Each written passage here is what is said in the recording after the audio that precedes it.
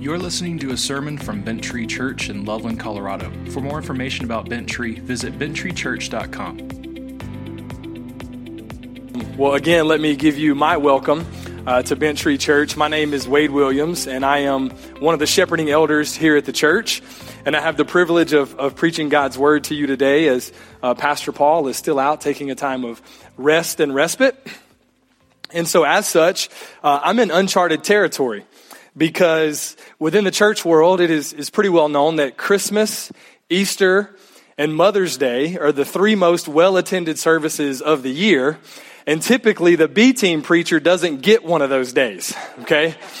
And so I don't have a Mother's Day sermon in my repertoire because it is not something that I have typically been called on to do. And so you can probably tell from our scripture reading that our text today is not a classic Mother's Day text.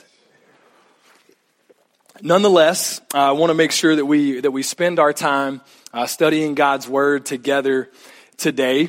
I know many of the mothers that are here with their families are probably thinking to themselves, that's fine, just preach Jesus. And so that is something that I really kind of lean into in a moment like this, is that there are a lot of families here today that may not normally be here. And so if this is your first time visiting Bent Tree because you're here with your mom, you're from out of town or something like that, welcome. We're glad you're here as well. And we're going to spend some time studying God's word today. A little bit of explanation for why I chose this text is a couple of weeks ago, Pastor Howe was teaching.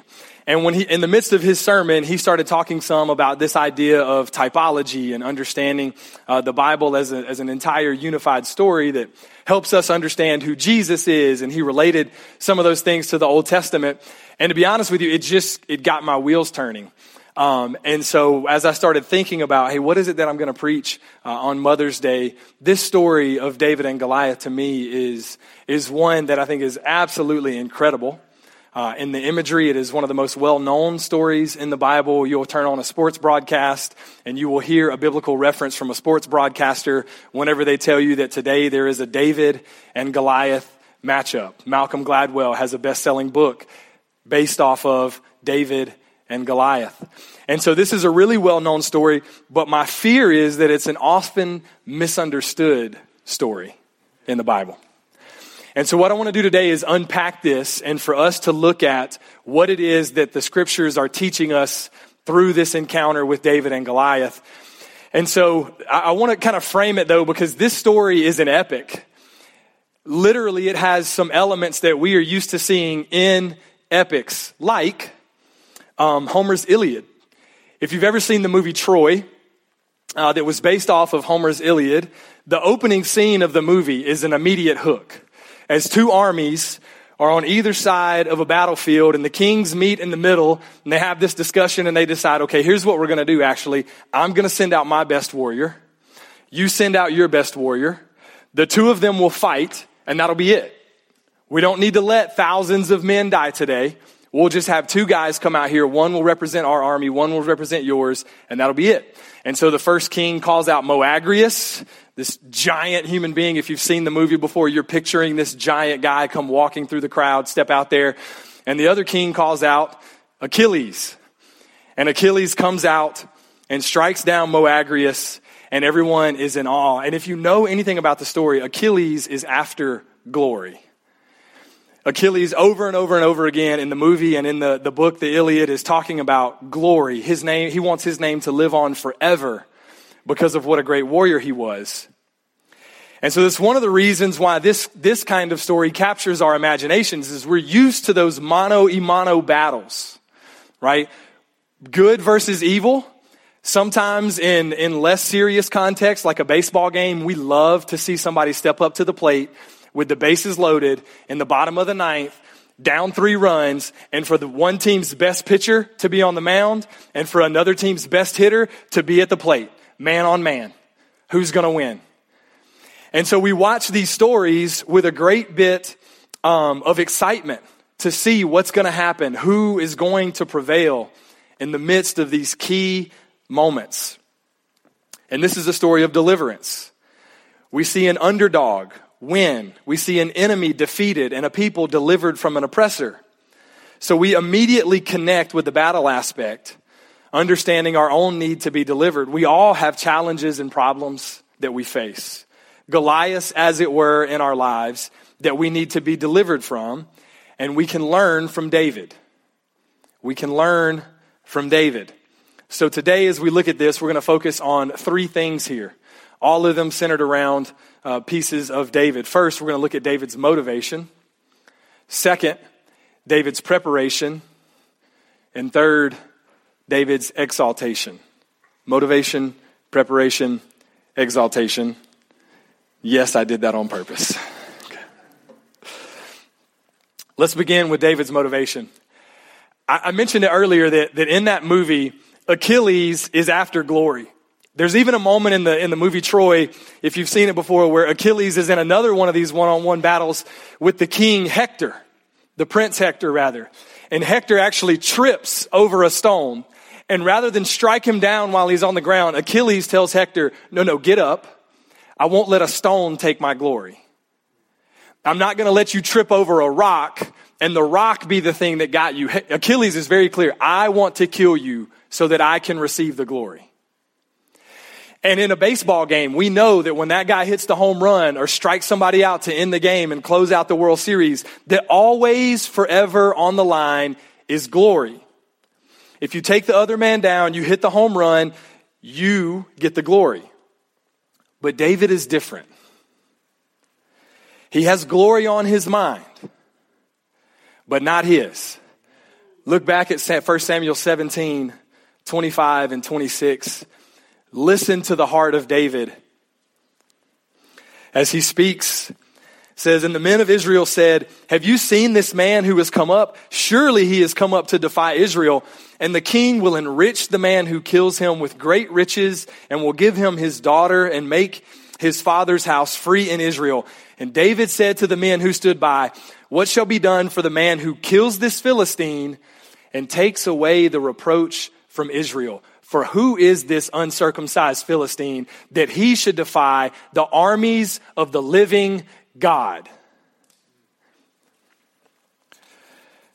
Saul, as the king of Israel at the time, should have been the first to step up and to step out and to take on this Philistine giant. But instead, it's the young shepherd boy from Bethlehem who shows up. And he is indignant. Everyone else is upset but they're afraid. David is indignant and he is zealous. He says, who will take away this reproach from Israel? This cannot stand. And who is this uncircumcised Philistine? He should not be allowed to defy the armies of the living God. This cannot stand. David's concern is glory, but it is not his own glory. He is motivated by the glory of God. And many Christians today, as we look at the things that we have in our own lives, and we want to be delivered from a trial, but then there's this very clear temptation that comes along when people are delivered from a trial. All of a sudden, they want to step out from behind the trial and begin to beat their own chest, as though they were delivered by their own strength. David is not that way. He knows that he needs to be delivered, and it will not be by his own strength. 1 Samuel 17:46 says, this day, David speaking to Goliath as they begin here, this day the Lord will deliver you into my hand, and I will strike you down and cut off your head. And I will give the dead bodies of the Philistines this day to the birds of the air and to the beasts of the earth. Some pretty good trash talk, right? Why? So that everybody will know that I am the greatest warrior on the face of the earth. So that my name will live in infamy.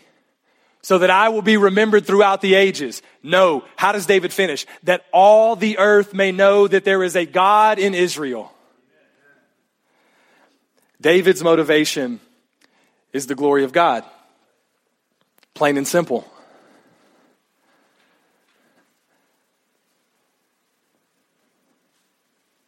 His concern, taking away the reproach from Israel, will not allow this uncircumcised Philistine to defy the armies of the living God, so that all the earth may know that there is a God in Israel.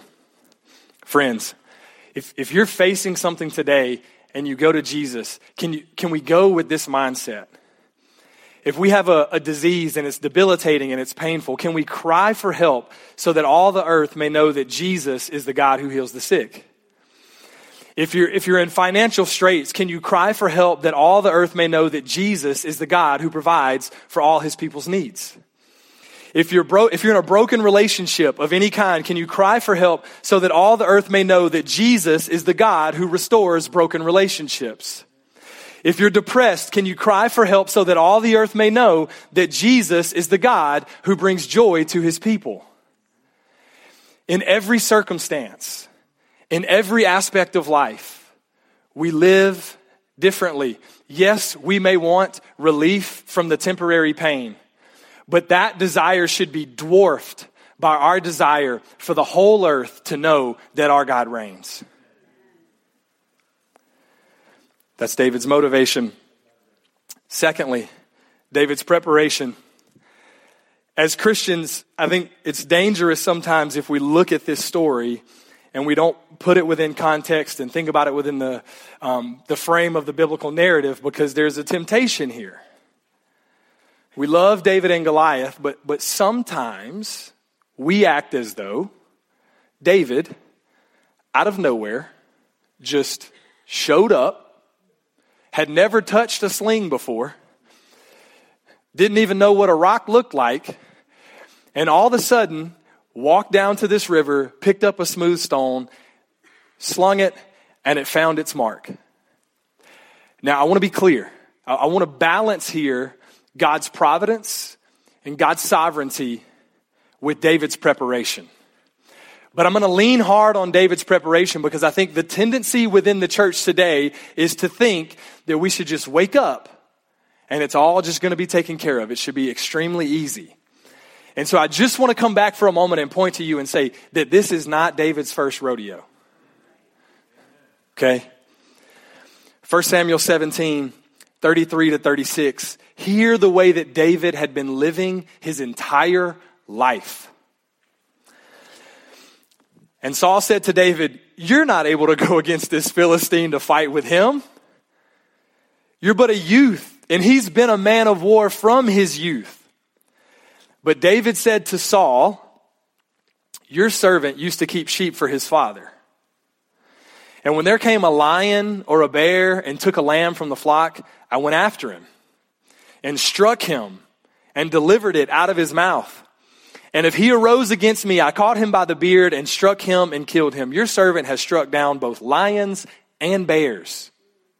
And this uncircumcised Philistine is going to be like one of them, for he has defied the armies of the living God." David has had victories before. David can recount the ways that the Lord has delivered him in the past. And because of that, David has strong confidence that the Lord will do it again. He's been out working. He has not been sitting idly by and showing up on this day ready to go and face the Philistine. No, he's been working. He's already faced the lion and the bear. He was diligent in keeping his father's sheep. And all that hard work before him has prepared him for that day. I said before, I don't think this was the first time he picked up a sling either. In the book of Judges, we read this, and Goliath has to know this. This is Judges before the time of Samuel and anointing a king. Judges 20:16 says, they were told that among the people, there were 700 chosen men who were left-handed. Everyone could sling a stone at a hair and not miss. There's preparation.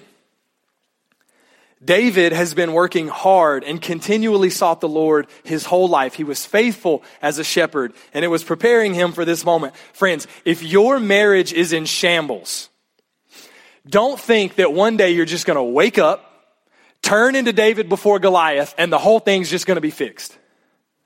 No. David was molded and shaped over a period of years to be ready to face this challenge. David's deliverance appears swift when we read the story, but that's only because his preparation has been long and painstaking.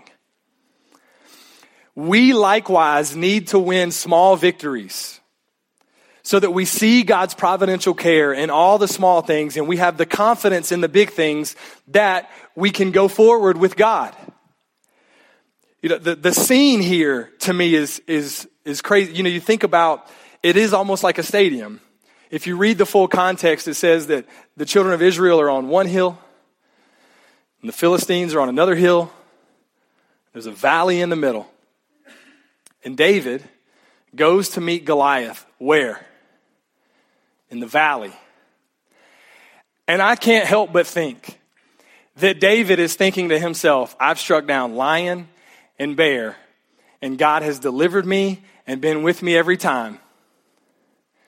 And so we too need to follow the Lord and see all of our small victories so that when we walk into the valley, the same way that David walks into the valley to face this giant Philistine, that I can't help but think that it's on David's mind when he wrote these words.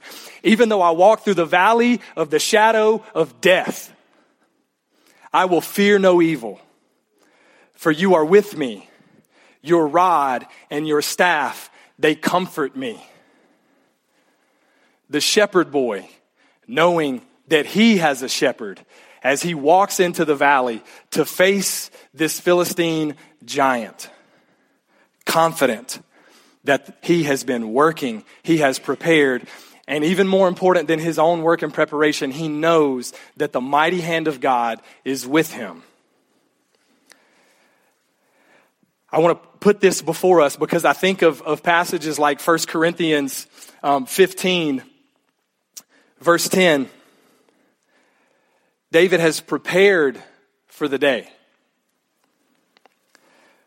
Paul in 1 Corinthians 15:10 says this, by the grace of God, I am what I am, and his grace towards me was not in vain. How is he there? How did David hit the mark? By the grace of God. He is what he is, and his grace, but listen, his grace was not in vain. The rest of verse 10, on the contrary, I worked harder than any of them.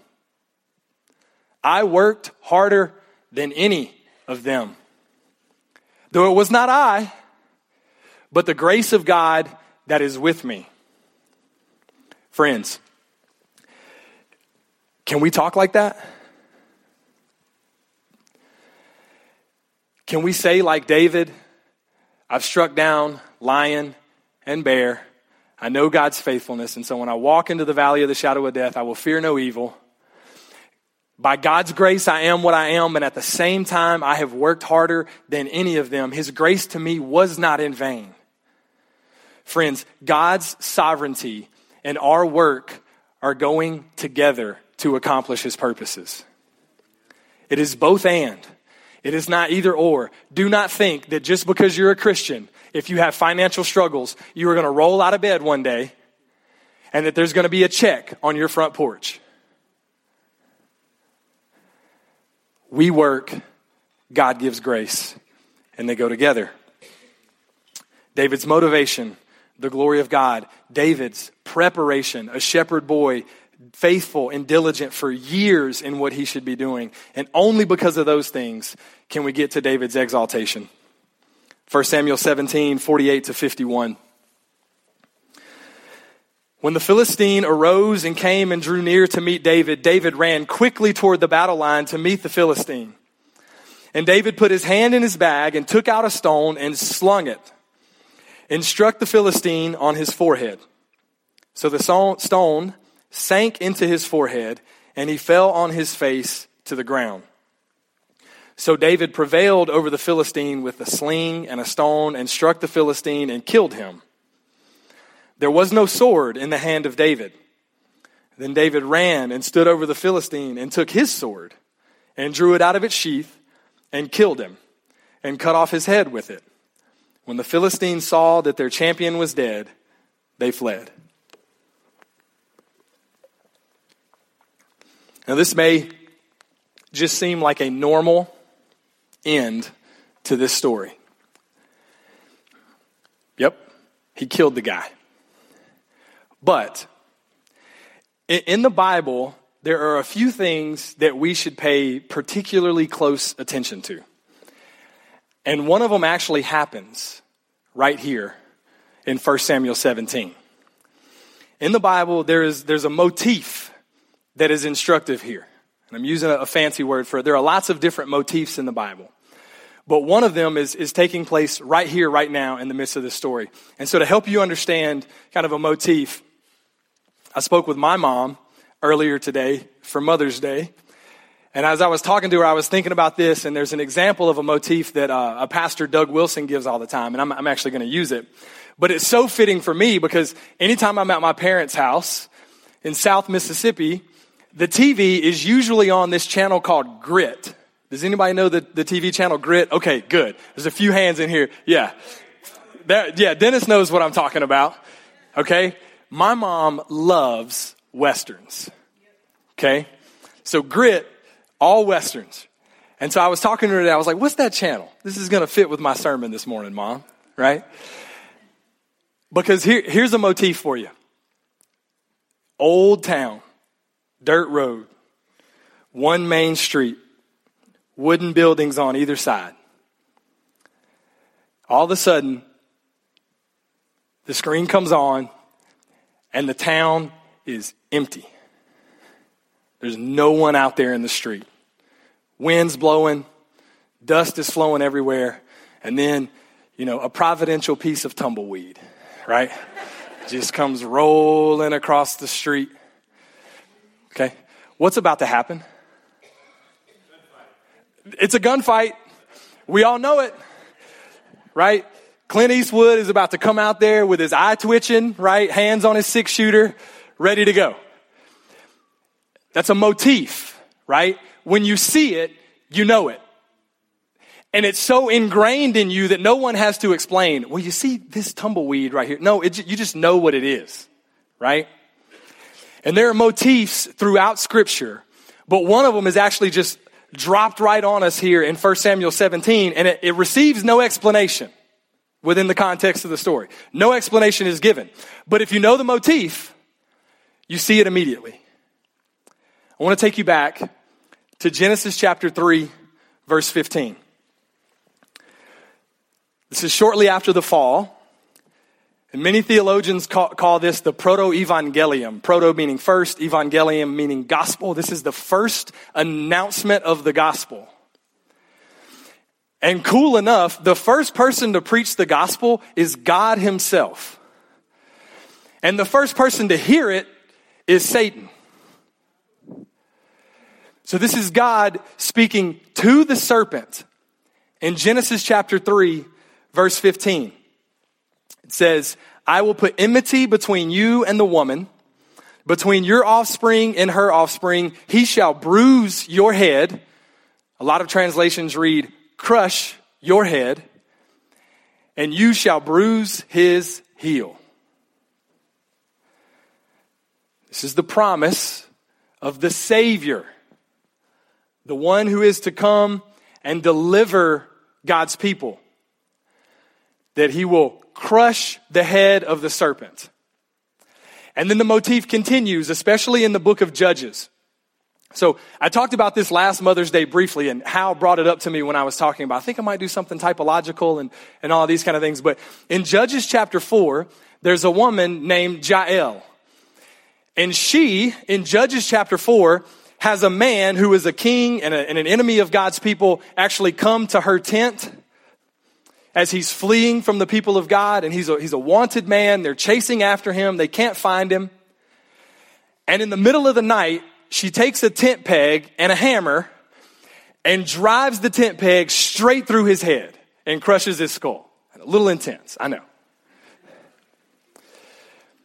Then later on in Judges chapter 9, as a battle is happening, there's another evil king, Abimelech, and they're fighting with people who are in a wall. They're inside of a walled city, and Abimelech gets too close to the wall, and it just says that there's a certain woman who took an upper millstone and she rolls it off the wall, and guess what it does?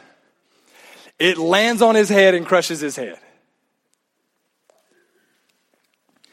David, when he comes back from winning victories over the Philistines at one point, has the lords of the Philistines lay out on the ground, and the elders of Israel come and they put their feet on the head of the Philistine leaders. These motifs just keep rolling out in the Bible.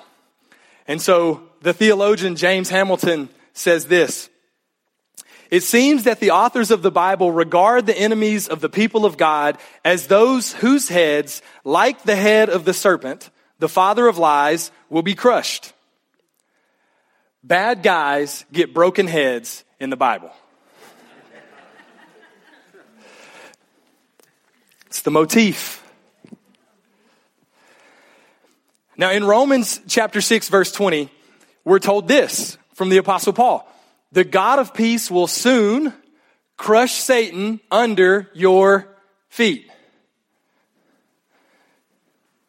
So the motif and the image of what's happening here is going on and on and on. And now today, we still fight, but not in the same way that the children of Israel did as God's representatives on earth. We, the church, move forward in battle, but it's different.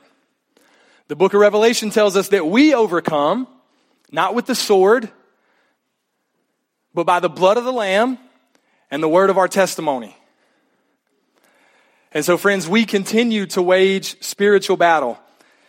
And I know this isn't a Mother's Day text, but I just want to say to the kids in the room, listen to your mom. Because one of the greatest resources that we have when it comes to waging spiritual battle is the word of our testimony, that you not despise your mother's teaching, as the Proverbs tell us.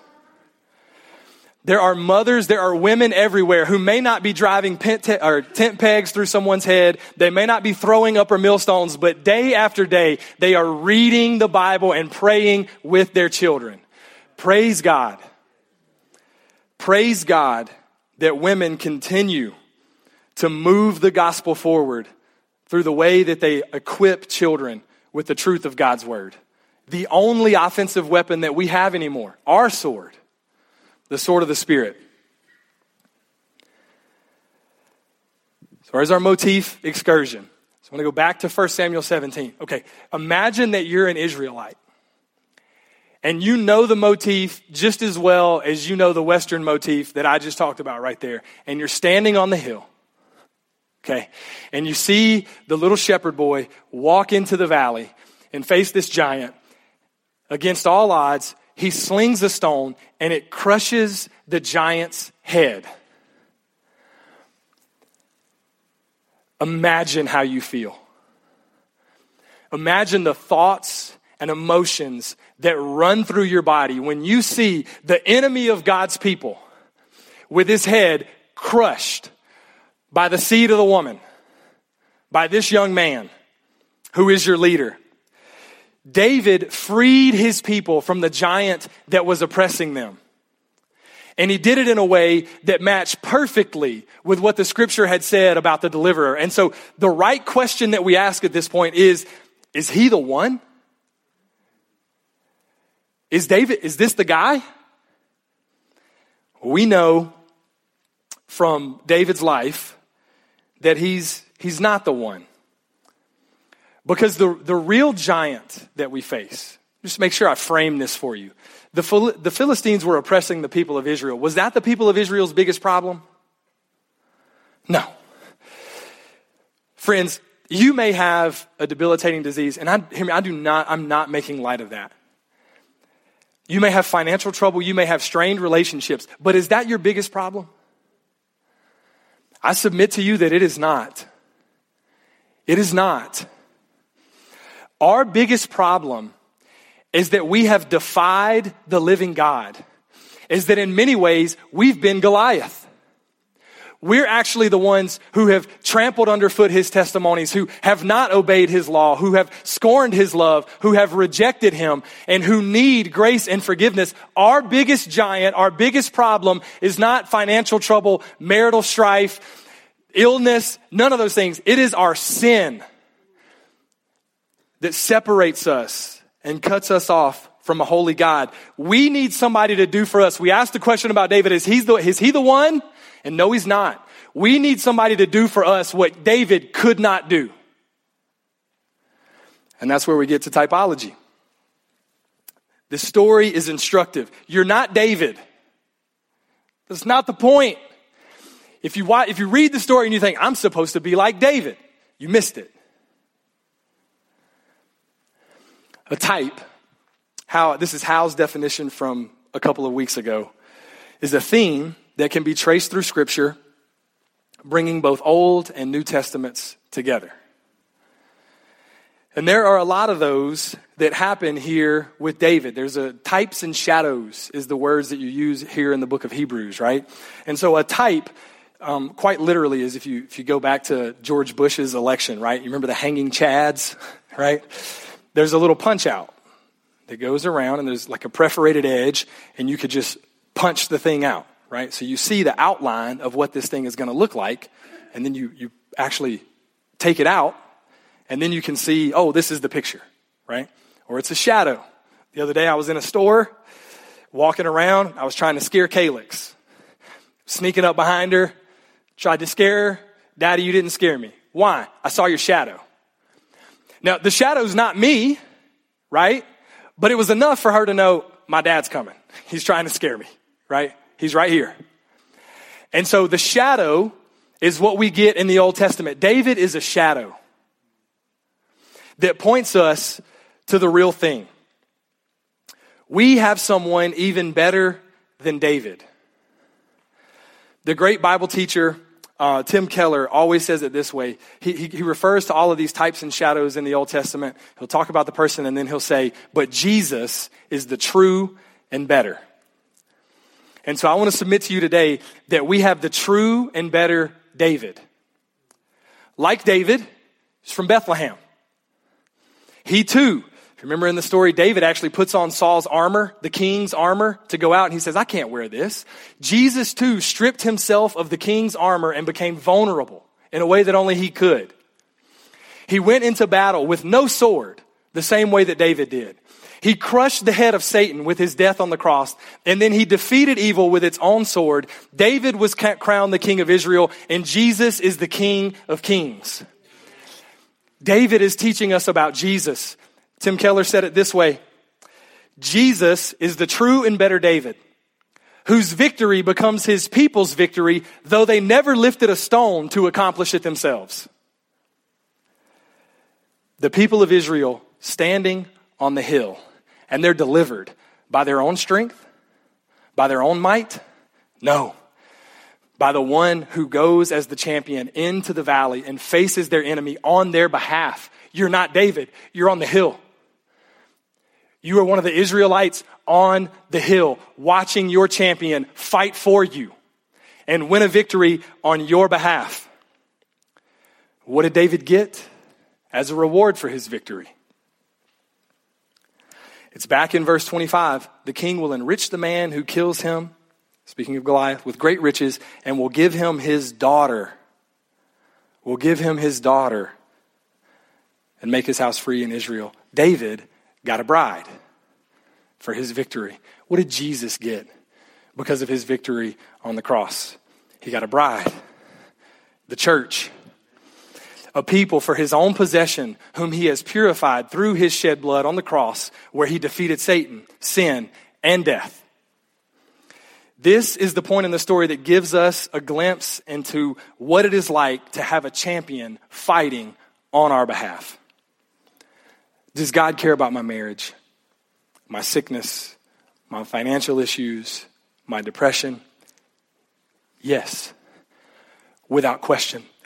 That's why he crushed sin. That's why he crushed sin. Sin's the only reason any of those things exist in the first place. A couple summers ago, I was in Mississippi visiting family at my brother's house. My kids are playing with his kids. They're on the swing set. And we hear this scream from the girls who are on the swing set. And they all come running. There's wasps, right? And so they've each been stung, and they're screaming and running away, and there's definitely some crying going on. And so my brother and I, as they're running towards us, we take the girls. Yes, like loving fathers, sort of, right? We try. We take the girls in and we get ointment and put it on their, wasp stings and try to help them and comfort them through this whole process, right? Okay, that is God the Father as we come to him with our issues. Okay, but what does a real loving dad then do? You go back to the swing set and you knock the wasp nest down and you spray it. And you don't just help with the sting, you eliminate the issue altogether. That is what God the Father has done in Jesus Christ. Yes, he helps us, he comforts us in our time of need, but more important than that, he has crushed Satan, sin, and death. And so we can seek his help in this life, but there's no promise that we'll get it in this life. But there is for the next. So I want to close with these thoughts. Because of what Jesus has done, even if your disease kills you, it cannot destroy your life in heaven. Even if you go to the grave broke, it cannot steal your treasure in heaven. Even if your spouse leaves you in this life, you are loved by God, and depression can make you mope through this life, but it cannot steal away your joy in heaven. When you see Jesus face to face, Jesus is our champion. The real giant is down. We can rejoice and be glad. Let's pray.